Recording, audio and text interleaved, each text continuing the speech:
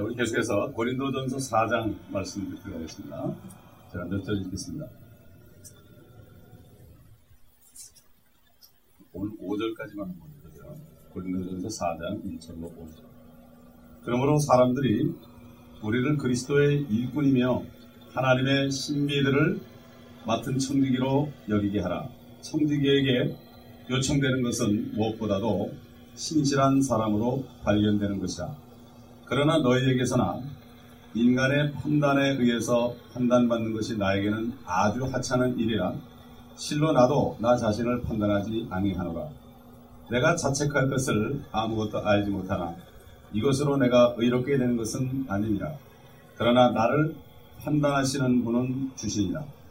그러므로 때가 이르기 전 주께서 오시기까지는 아무것도 판단하지 말라. 주께서 어두움에 감추어진 것들에 빛을 비추시고 마음의 의도들을 나타내시리라. 그때서야 하나님께로부터 각 사람이 칭찬을 받으리라.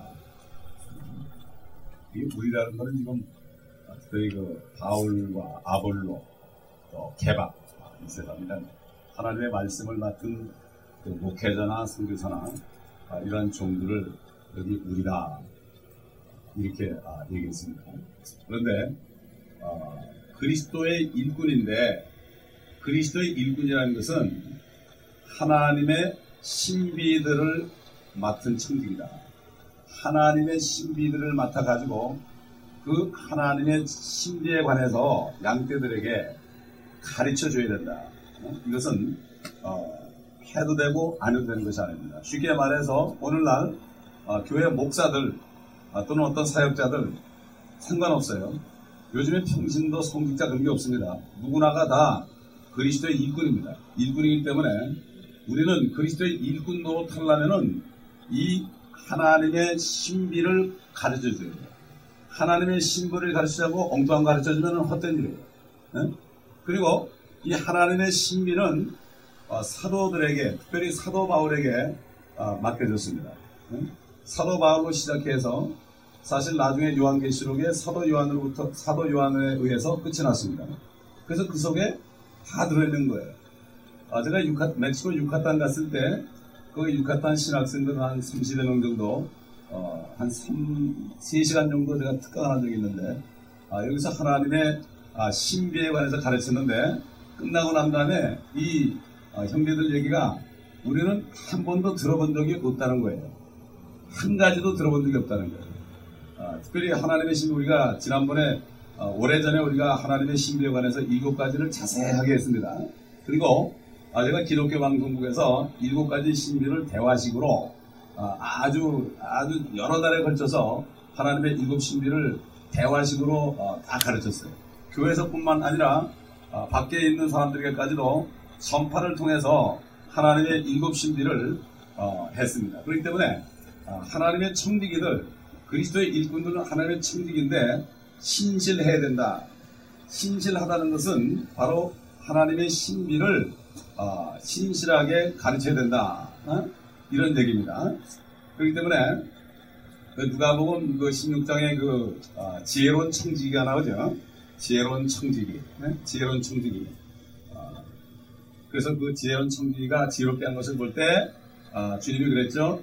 지극히 작은 일에도 신실한 사람은 큰 일에도 신실하며 또 지극히 작은 일에 부정한 사람은 큰 일에도 부정하니라. 이렇게 말씀한 것을 우리가 볼 수 있습니다.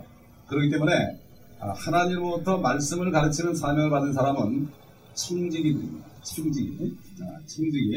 그래서 이 청지기의 덕목으로서 어떤 사람이 청지기가 되느냐, 특별히 감독을 얘기했죠.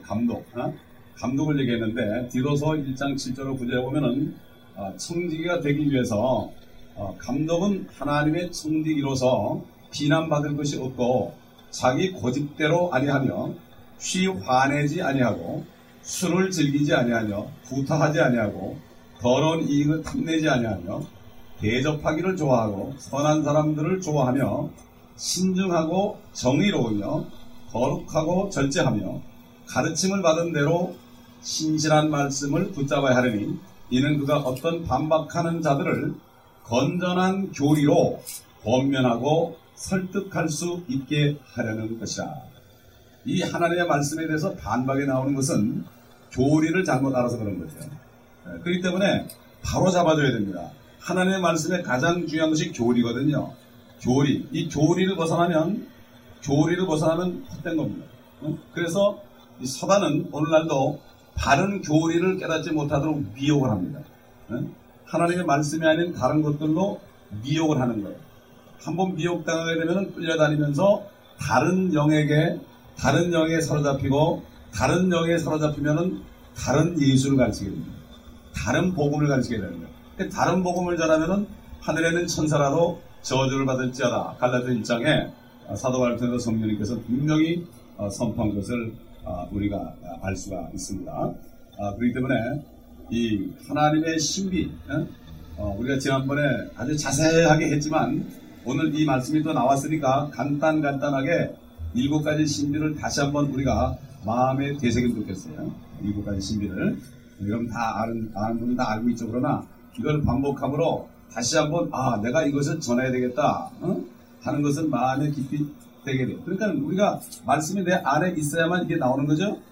나오는 거예요. 그렇기 때문에 우리가 계속 공부하는 식으로 뭐 적기만 하고 그런 게 아니라 마음판에 새겨가지고 입만 벌리면은 그냥 줄줄 나오게 해야 돼요. 첫째 경건의 신비죠. 디모데전서 3장 16절.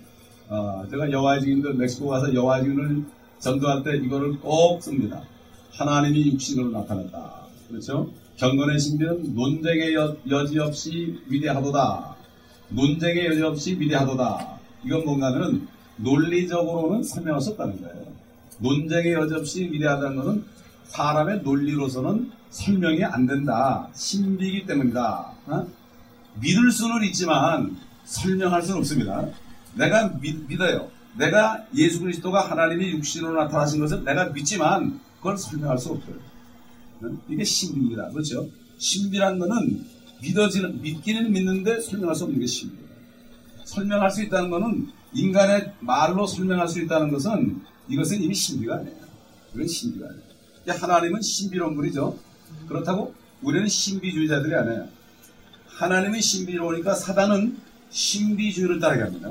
사단도 하나님 다음으로 신비로운 존재이기 때문에 그렇기 때문에 잘못하다 보면은 말씀을 벗어나면은 신비주의자가 되는 거예요.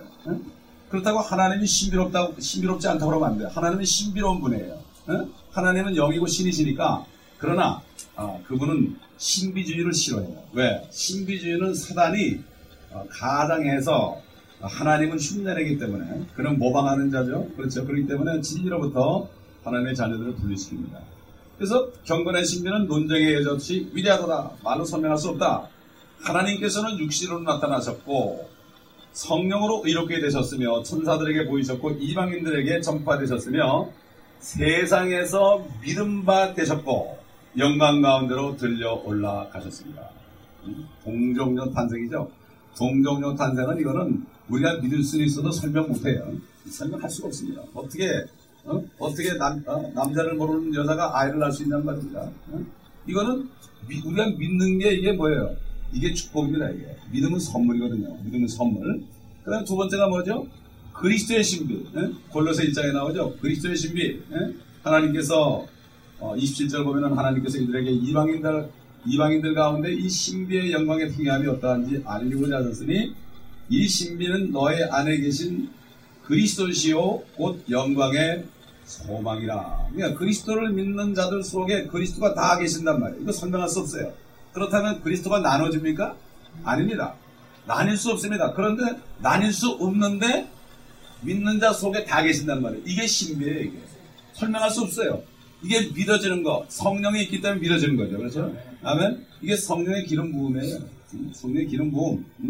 고린도전서 1장 13절에 그리스도께서 나뉘시는가? 절대 그럴 수 없다. 이렇게 얘기했습니다. 영광의 소망이다. 여러분 디도서 1장에 뭐 하나입니까?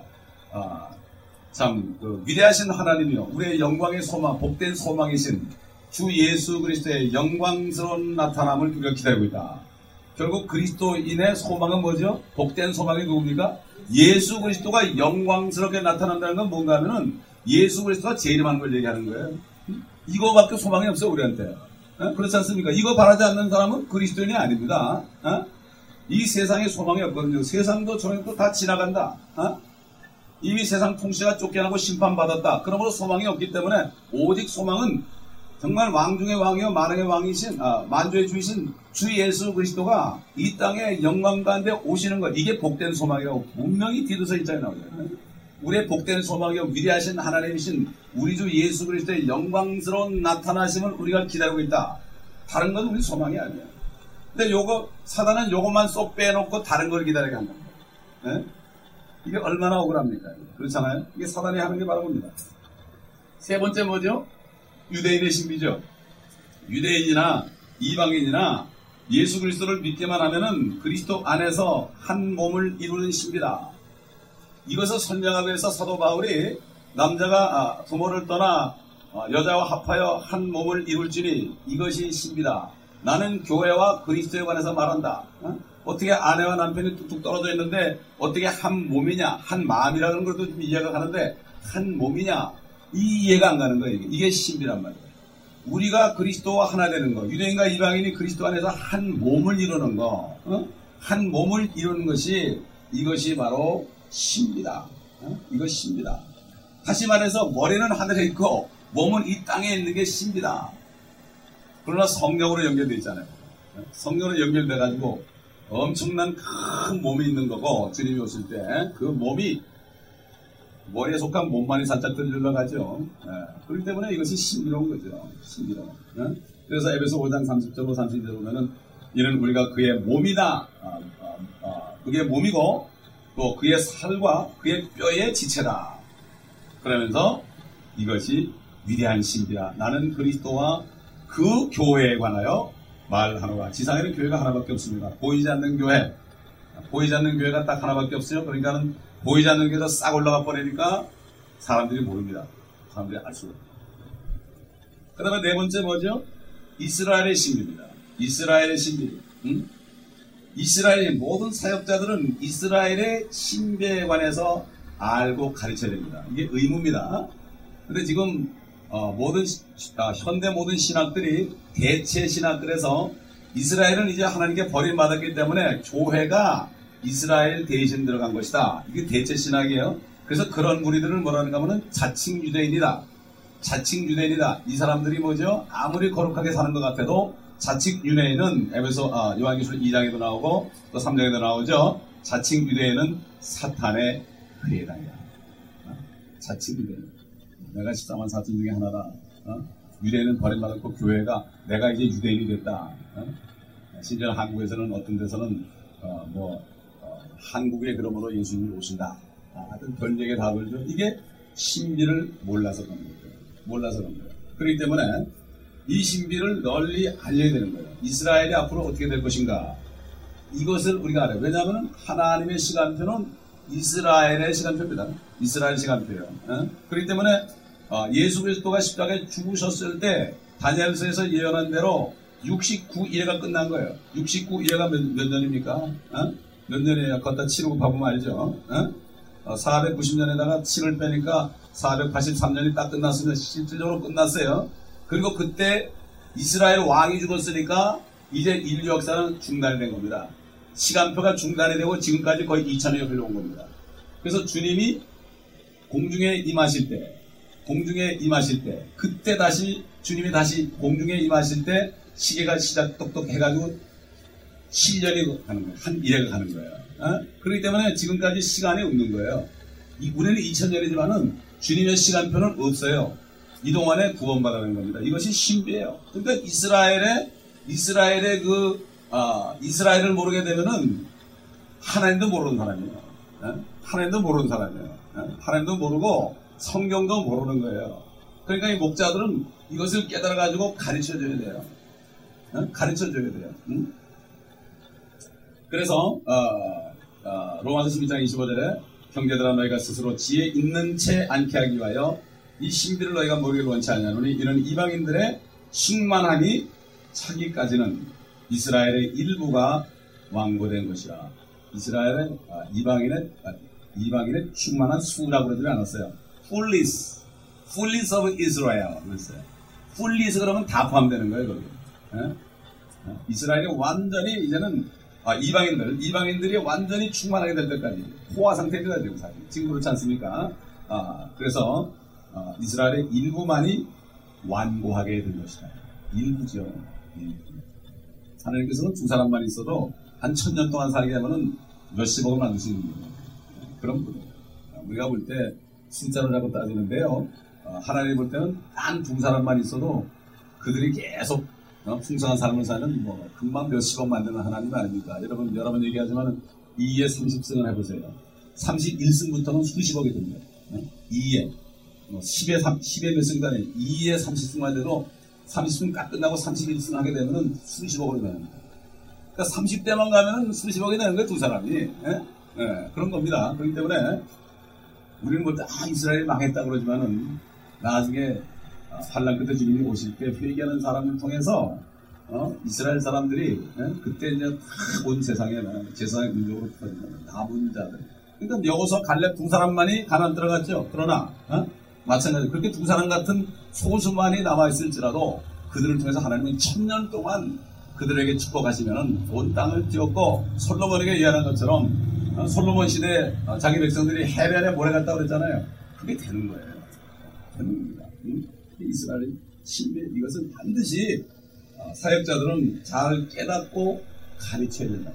그러니까 우리가 분별하는 일은 뭐죠? 정말 신실한 청지인가 아닌가 분별하기 위해서는 7가지 신비. 이게 7가지 신비가 성경 교리의 뼈대입니다. 이게.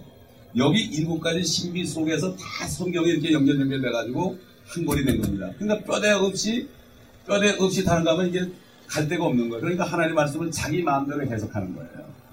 그렇기 때문에 억지로 풀게 되는 겁니다. 성경은 성경이 성경을 해석하고 있기 때문에 성경이 말씀하시기를 그랬잖아요.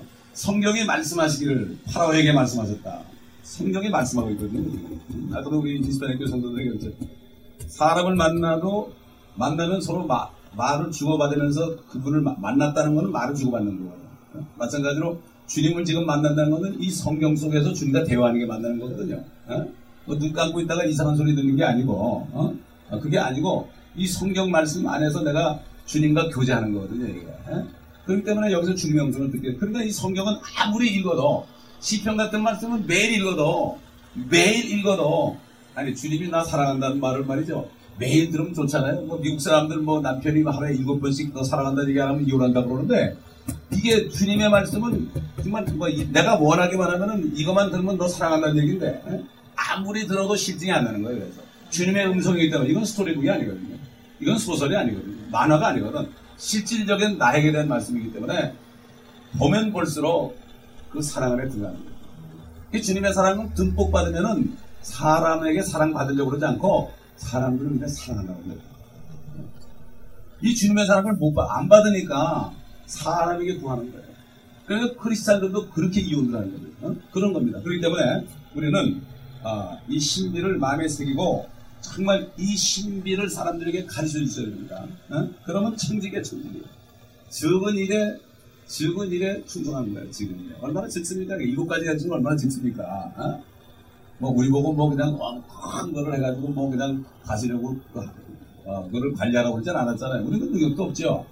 7가지 신비만 잘 가르치면은 적은 일이지만은 7가지 일밖에 안 되지만은 그러나 하나님께서 큰 거, few things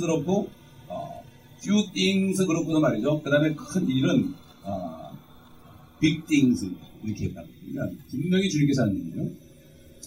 그 다음에 우리가 5번째 잘 아는 건 뭐죠? 휴거의 신비죠. 휴거의 신비.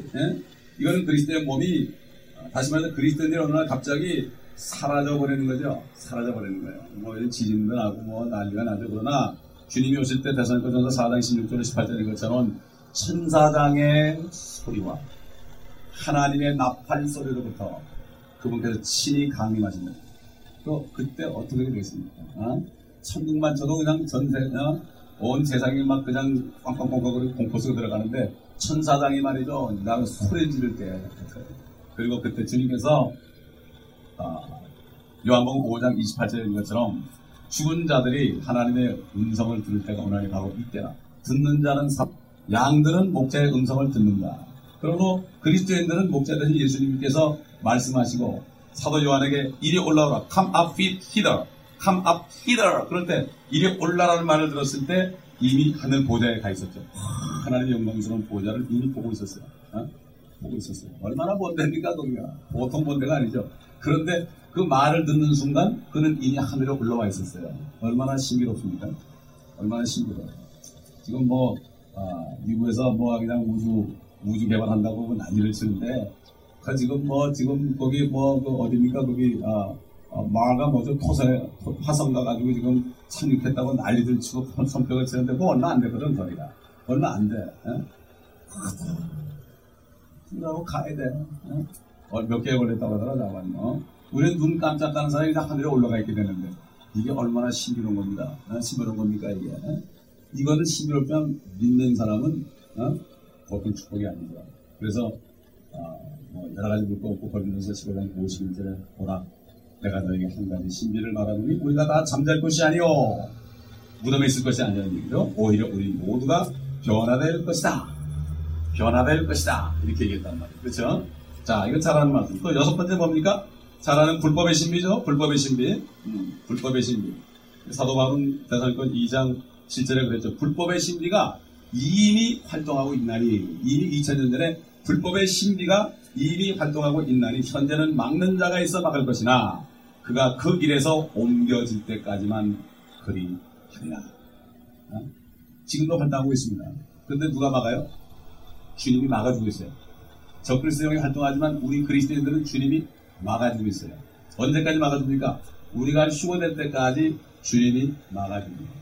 그래서 적그리스도가 나타나자마자 우리는 바로 주님을 만나러 가게 되어 있습니다.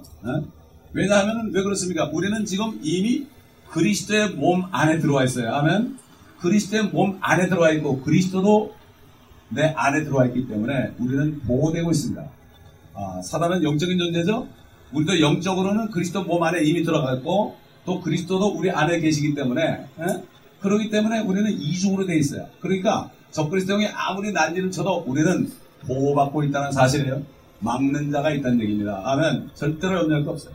절대로 세상에 곤두박질 쳐도 절대로 염려할 거 없어요. 우리는 이미 주님 안에 들어가 있습니다. 주님 안에. 이거를 아는 게 뭐예요? 이거를 알고 믿을 때 이 믿음이 세상을 이기는 거예요. 이거를 모르게 되면 어떻게 돼요? 이거를 모르게 되면 겁을 내는 거예요. 그렇기 때문에 주의 종들은 이 사실을 분명히 가르쳐야 되는 거예요. 내가 어디 있는 걸 알아야 될 거 아니에요. 내가 어디 있는가? 내가 세상에 있는가? 어디 있는가? 나는 분명히 몸은 여기 있어도 주님 안에 있다. 이 진리에 그랬잖아요. 이 땅에 계시면서 아버지가 내 안에, 내가 아버지 안에 있다. 나를 본 자는 아버지를 본 자가 아니냐. 하나라는 얘기 하나. 아버지와 나는 하나다. 이렇게 얘기했죠. 이게 뭐예요? 영적인 일. 우리도 마찬가지죠.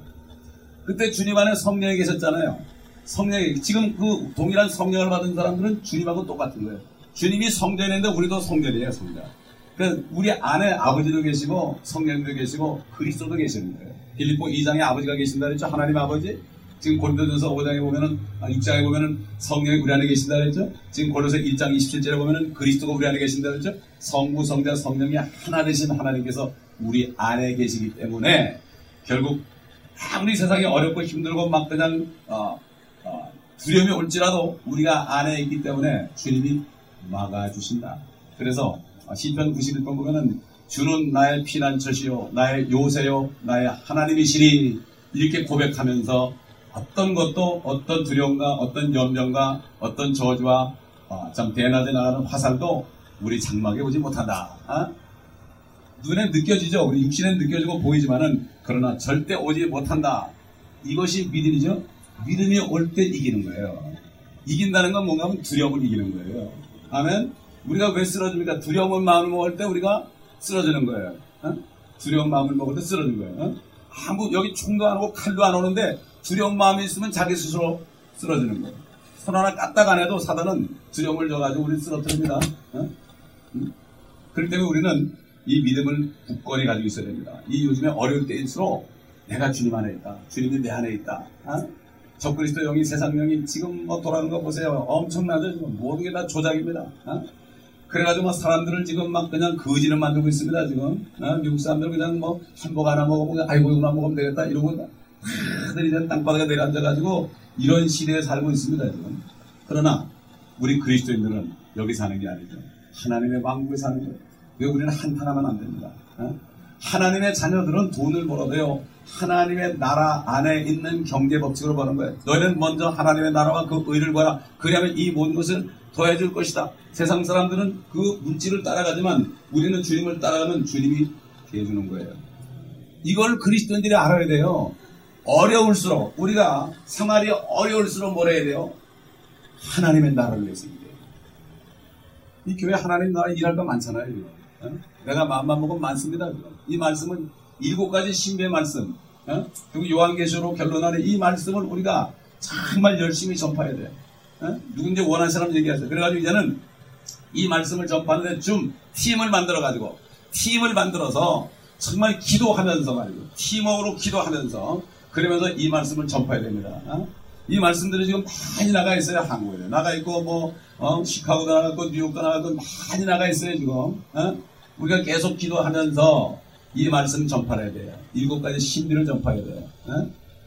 왜? 모르니까 사람들이 모르니까. 방송에서도 하나님 그런 부담을 줘가지고 이건 정말 알려야 되겠다. 근데 불행하게도 그 기독교 방송은 수신기를 듣기 때문에 복음방송처럼 이렇게 라디오 그냥 나오는 게 아니라 수신기를 듣기 때문에 노인들만 들으니까 좀 젊은 사람들도 들어야 되는데 그래서 복음방송에 할 수 있도록 기도를 했는데 아직까지 문이 안 열렸는데 주님의 때가 되면 열릴 걸 알고 여러분이 기도 많이 해주시기 바랍니다. 자, 그래서 지금 이게 불법의 신비죠. 그 다음에 마지막으로 뭐죠? 큰 바벨론의 신비. 계시록 17장 5절 보면은 그녀의 이마에 한 이름이 기록되어 있는데 신비라. 큰 바벨론이라 땅의 창녀들과 가정한 것들의 어미라고 하였더라. 네가 본 그 여자는 18절에 땅의 왕들을 다스리는 큰 도성이라고 하더라. 땅의 왕들을 다스리는 도성. 이 지구상에 한 5만 개의 도성이 있다고 그래요. 5만 개의 도성이 있는데 땅의 왕들을 다스리는 도성은 하나밖에 없습니다. 저기 이탈리 가면 있죠? 누구나 다 아는 사실이에요. 초등학교 6학년에게 물어봐도 그거 어디냐? 그러면 어디요? 하고 얘기하는 거예요. 얘기하는 거예요. 또 17장 4절 계시록 보면 또 그 여자는 자주색과 주홍색 옷을 입고 금과 보석과 진주로 장식하고 손에는 금잔을 가졌는데 그 잔은 가증스러운 것들과 그녀가 행한 더러운 것들로 가득 찼더라. 제가 코미나 있을 때 예배 끝나자마자 점심을 먹고 전 교인이 전부 한국마켓 가가지고 복음을 전했습니다.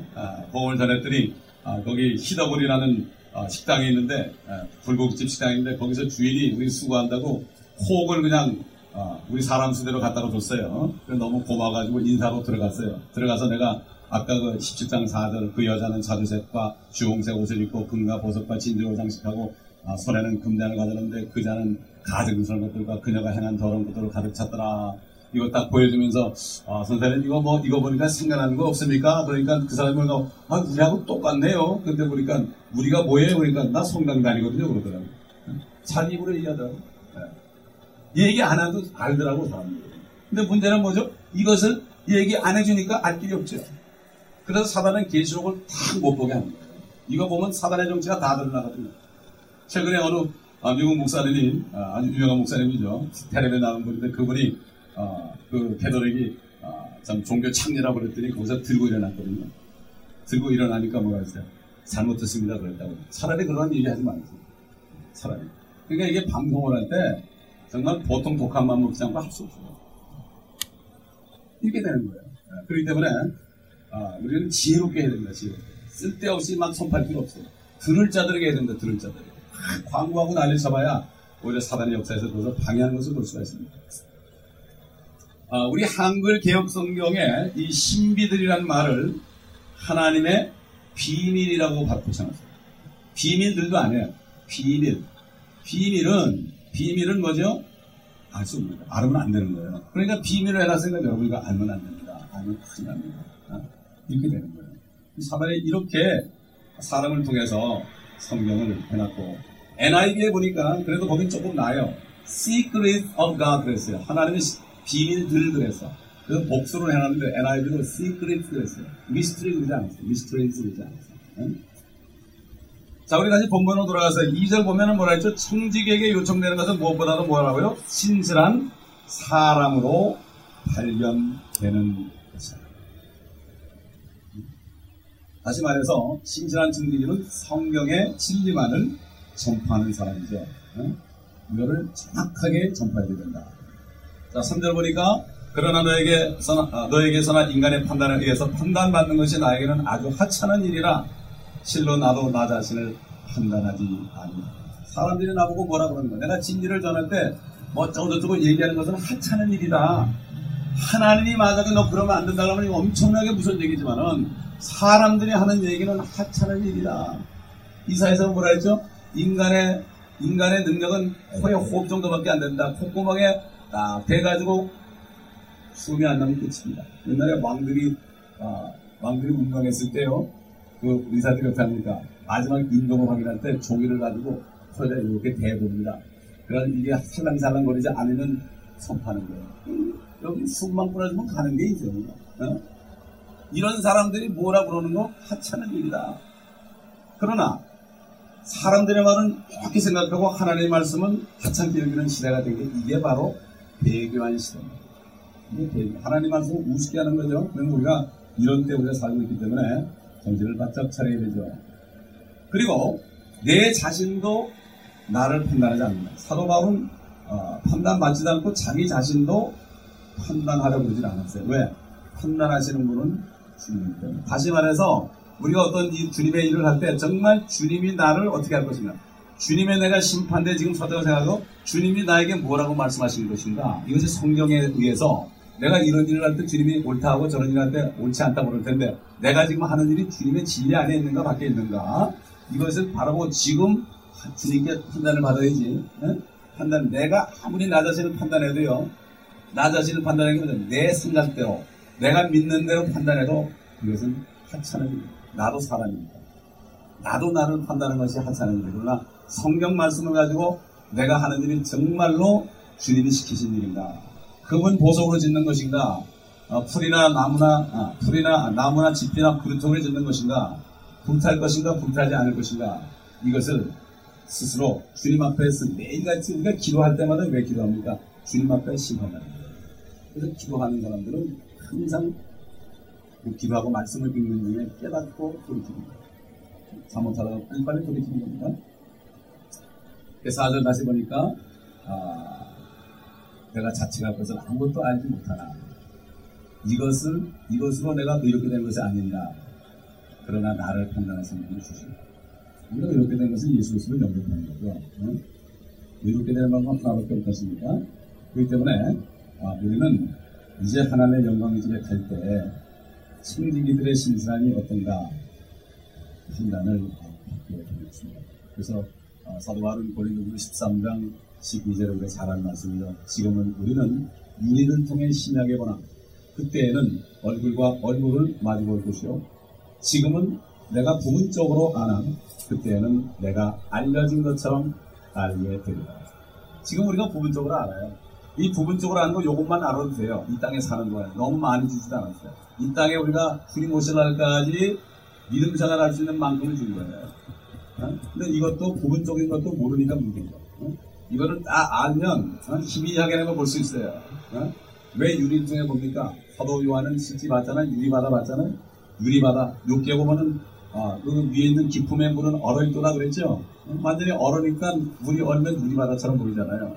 그러니까 가려서는 볼 수가 없는 거예요. 희미하게 보는 말씀을 통해서 우리가 영적으로 주님을 희미하게 보는 거예요. 그러나 주님 만날 때는 완전히 지금은 우리가 잘 모르니까 좀 잘못하고도 잘 깨닫지 못하지만은 주님 만나면 확 드러나니까 그때서 내가 자신이 알려진 것처럼 되리라.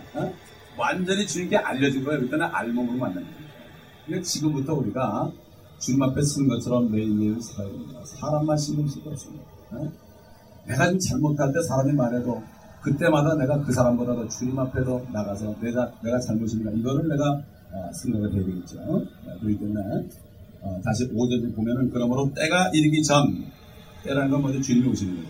주께서 오시기까지는 아무것도 판단하지 말라. 주께서 어둠에 감춰진 것들에 빛을 비추시고 마음의 의도들을 나타내십니다. 그때서야 하나님께로부터 각 사람이 칭찬을 받으리라. 칭찬을 받을 것을 우리가 준비해야 됩니다. 칭찬을 받으리라. 그 달란트 뒤에 나오죠. 마태복음 25장 21절에 그의 주인이 그에게 말하기를 잘하였도다. 5달란트 2달란트 내는 사람이고 잘하였도다. 착하고 충성된 종아. 네가 적은 일에 신실하였으니 few things 적은 일에 충성하였으니 신실하였으니 너로 많은 것들을 many things 많은 것들을 다스리도록 하리라. 네 주인의 기쁨에 동참하라고 하더라. 노아에게 120년 동안 방주를 배 한 척을 지라고 했습니다. 적은 일입니다. 사람이 볼 때는 큰일이지만 하나님 볼 때는 적은 일이에요. 뭐와 비교해서 그가 나중에 방주에서 나왔을 때 큰일을 받으니까 방주 하나 져서 안에 들어갔더니 온 지구를 통째로 하나님이 줬단 말이에요. 그래가지고 새 아들을 통해서 인류가 다시 번식하게 됐잖아요. 상상도 못한 일이죠. 우리에게 주신 것은 작은 일이에요. 우리가 할 수 있는 것만 맡겼어요. 그것만 하면 돼요. 감당할 수 없는 일은 우리에게 준 적이 없어요. 그냥 주님이 주신 대로 조그만 것부터 항상 얘기지만 교회 와서 할 일 없으면 휴지라도 주세라 이거죠. 한 가지라도. 그래서 교회에서 내게 보면 이건 왜 이렇게 안 하나, 교회가 왜 이런가, 이랬으면 좋겠다, 그런 얘기는 뭐죠? 성령께서 네가 좀 해라 그런 얘기예요. 네가 좀 해라. 내가 하면 되는 거 아니에요. 왜 이거 안 합니까? 목사님 왜 교회가 이렇습니까? 왜 교회가 조직이 없습니까? 그럼 하면 될 거 아니냐. 그렇잖아요. 머리의 마음대로 손이 움직이는 거잖아요. 그런 거죠. 목사도 그 중에 하나거든요. 저도 하나예요. 하나이기 때문에 저는 저대로 주신 대로 하고 여러분에게 주신 대로 하다 보면은 이게 오케스트라처럼 움직이게 되고 불평이 없습니다. 불평이 어떻게 나옵니까? 주님이 시킨 것을 내가 안 하니까 내 눈에 내가 할 것이 안 한 걸로 보니까 왜 안 합니까? 이렇게 하는 거예요. 사실은 주님은 나에게 시킨 거예요. 이건 분명한 겁니다. 제가 신앙생활 통해서 분명히 깨달은 거예요. 여러분도 마찬가지일 거예요. 그러니까 그렇게 되면은 원망과 불평이 없어지는 거예요. 없어지는 거예요. 자, 그래서 결국 하나님께서는 각 사람에게 칭찬하신다. 이 칭찬이라는 단어가요, praise를 썼습니다. praise라는 건 찬양 아닙니까? 우리가 하나님을 찬양하면은 하나님도 우리를 찬양하는 거예요. 이게 참 감당할 수 없잖아요. 그러니까 이걸 칭찬으로 번역한 건데 영어로 보면 praise로 되어 있어요. 똑같은 praise. 우리가 하나님을 praise하는 하나님이 우리를 praise한다. 그러면 찬양하는 것이 뭐냐? 찬양하는 것이 뭐냐? 할렐루야만 외친 게 찬양인가? 하나님의 뜻대로 하나님의 일을 우리 몸으로 하면서 그 하나님, 나에게 이런 걸 주시고 나에게 은혜 주신 하나님을 내가 입으로 할렐루야 할 때 그게 찬양이지. 아무것도 안 하고 말씀에 순종하지도 않고 제멋대로 살면서 교회 와서 그냥 할렐루야 외친다고 찬양해요. 요즘에 그렇기 때문에 사단에게 쓰는 거예요. 진짜 찬양의 의미, 노래가 찬양이 아니다. 우리가 일주일 동안 참 주님 앞에 쓰임받고 정말 주님 앞에 감사하고 주님을 높이고 삶 속에서 높이다가 할렐루야 그럴 때 주님 높임 받죠. 그러지 못하다가 할렐루야 하면 그래도 이건 입술에 찬양이죠. 그렇기 때문에 바리새인들 보면 했죠. 너희가 나를 존경하면 입술로는 존경하지만 너희 마음은 내게로부터 멀다. 너희가 오해하였다. 마음이 나를 찬양해야 된다. 너희는 입술로만 한다. 이거를 영어로 립 서비스라고 그러죠. 립 서비스. 그렇기 때문에 입만 하는 것이 아니라 우리 삶 속에서 오래 주신 말씀처럼 우리 몸을 하나님이 기뻐하시는 산 제물로 드려라. 이것이 너희가 드릴 적당한 예배다. reasonable service.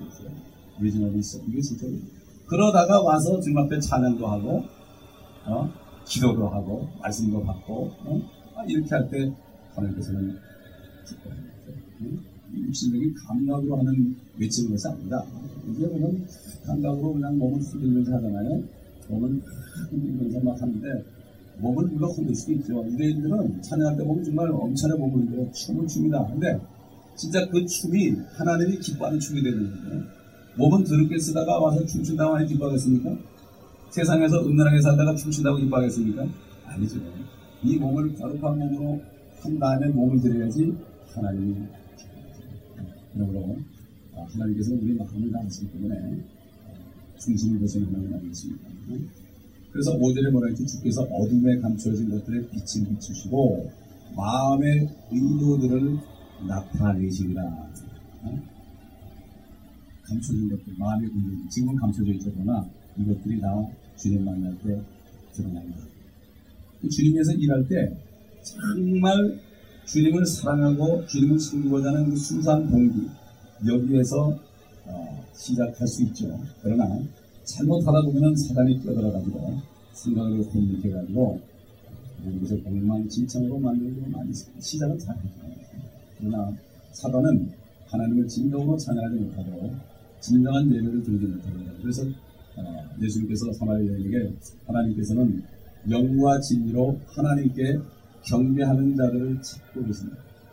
진정으로 영과 진리로 성령 안에서 진리 안에서 하나님을 찾는 진리 안에 있으면서 진리 안에서 진리를 행함으로 정말 말씀이 육신되는 삶을 사는 사람들이 영 안에서 하나님을 찬송할 때 이것을 받는 것이다.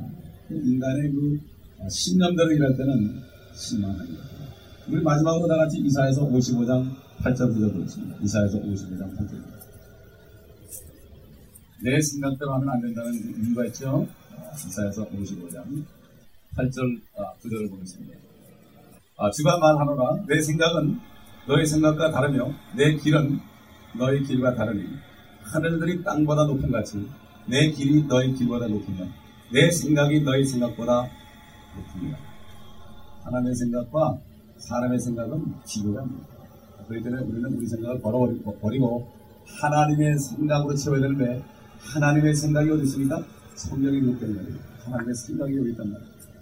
하나님의 생각, 이 말씀으로 채우는 사람은 모든 일에 하나님의 생각대로 일하게 되고 사도 바울이 고린도전서 2장에 증거한 것처럼 우리가 그리스도의 생각을 가졌느니라 그랬어요.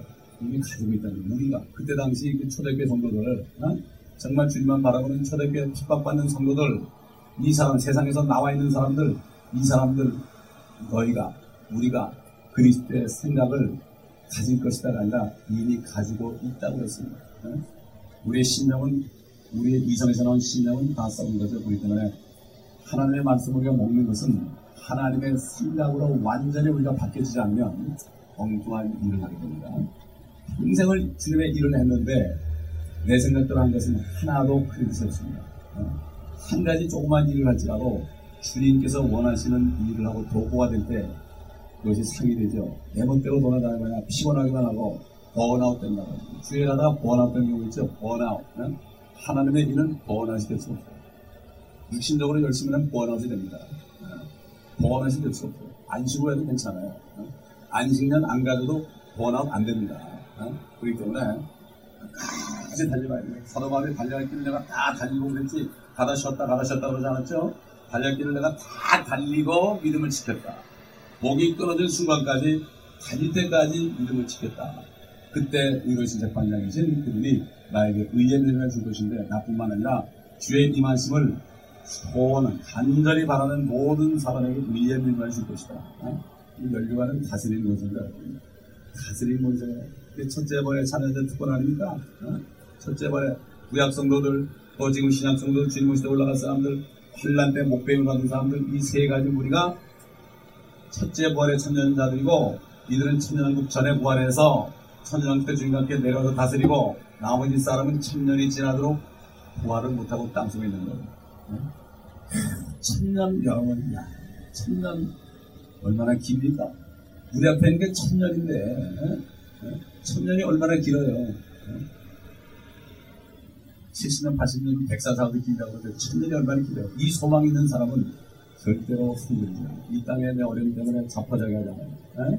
그 주님을 바라고 킹덤. 그래서 하나님의 왕국과 the kingdom of God 왕국을 구하라는 게 뭐죠? 거기 소망을 두라는 얘기예요.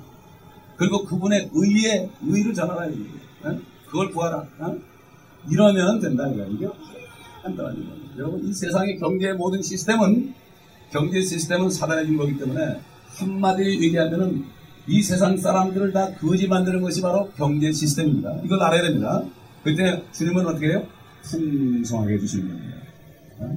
사단은 도둑질하고 죽을 멸망시키는 하나님께서는 양들에게 생명을 주고 풍성하게 해주십니다.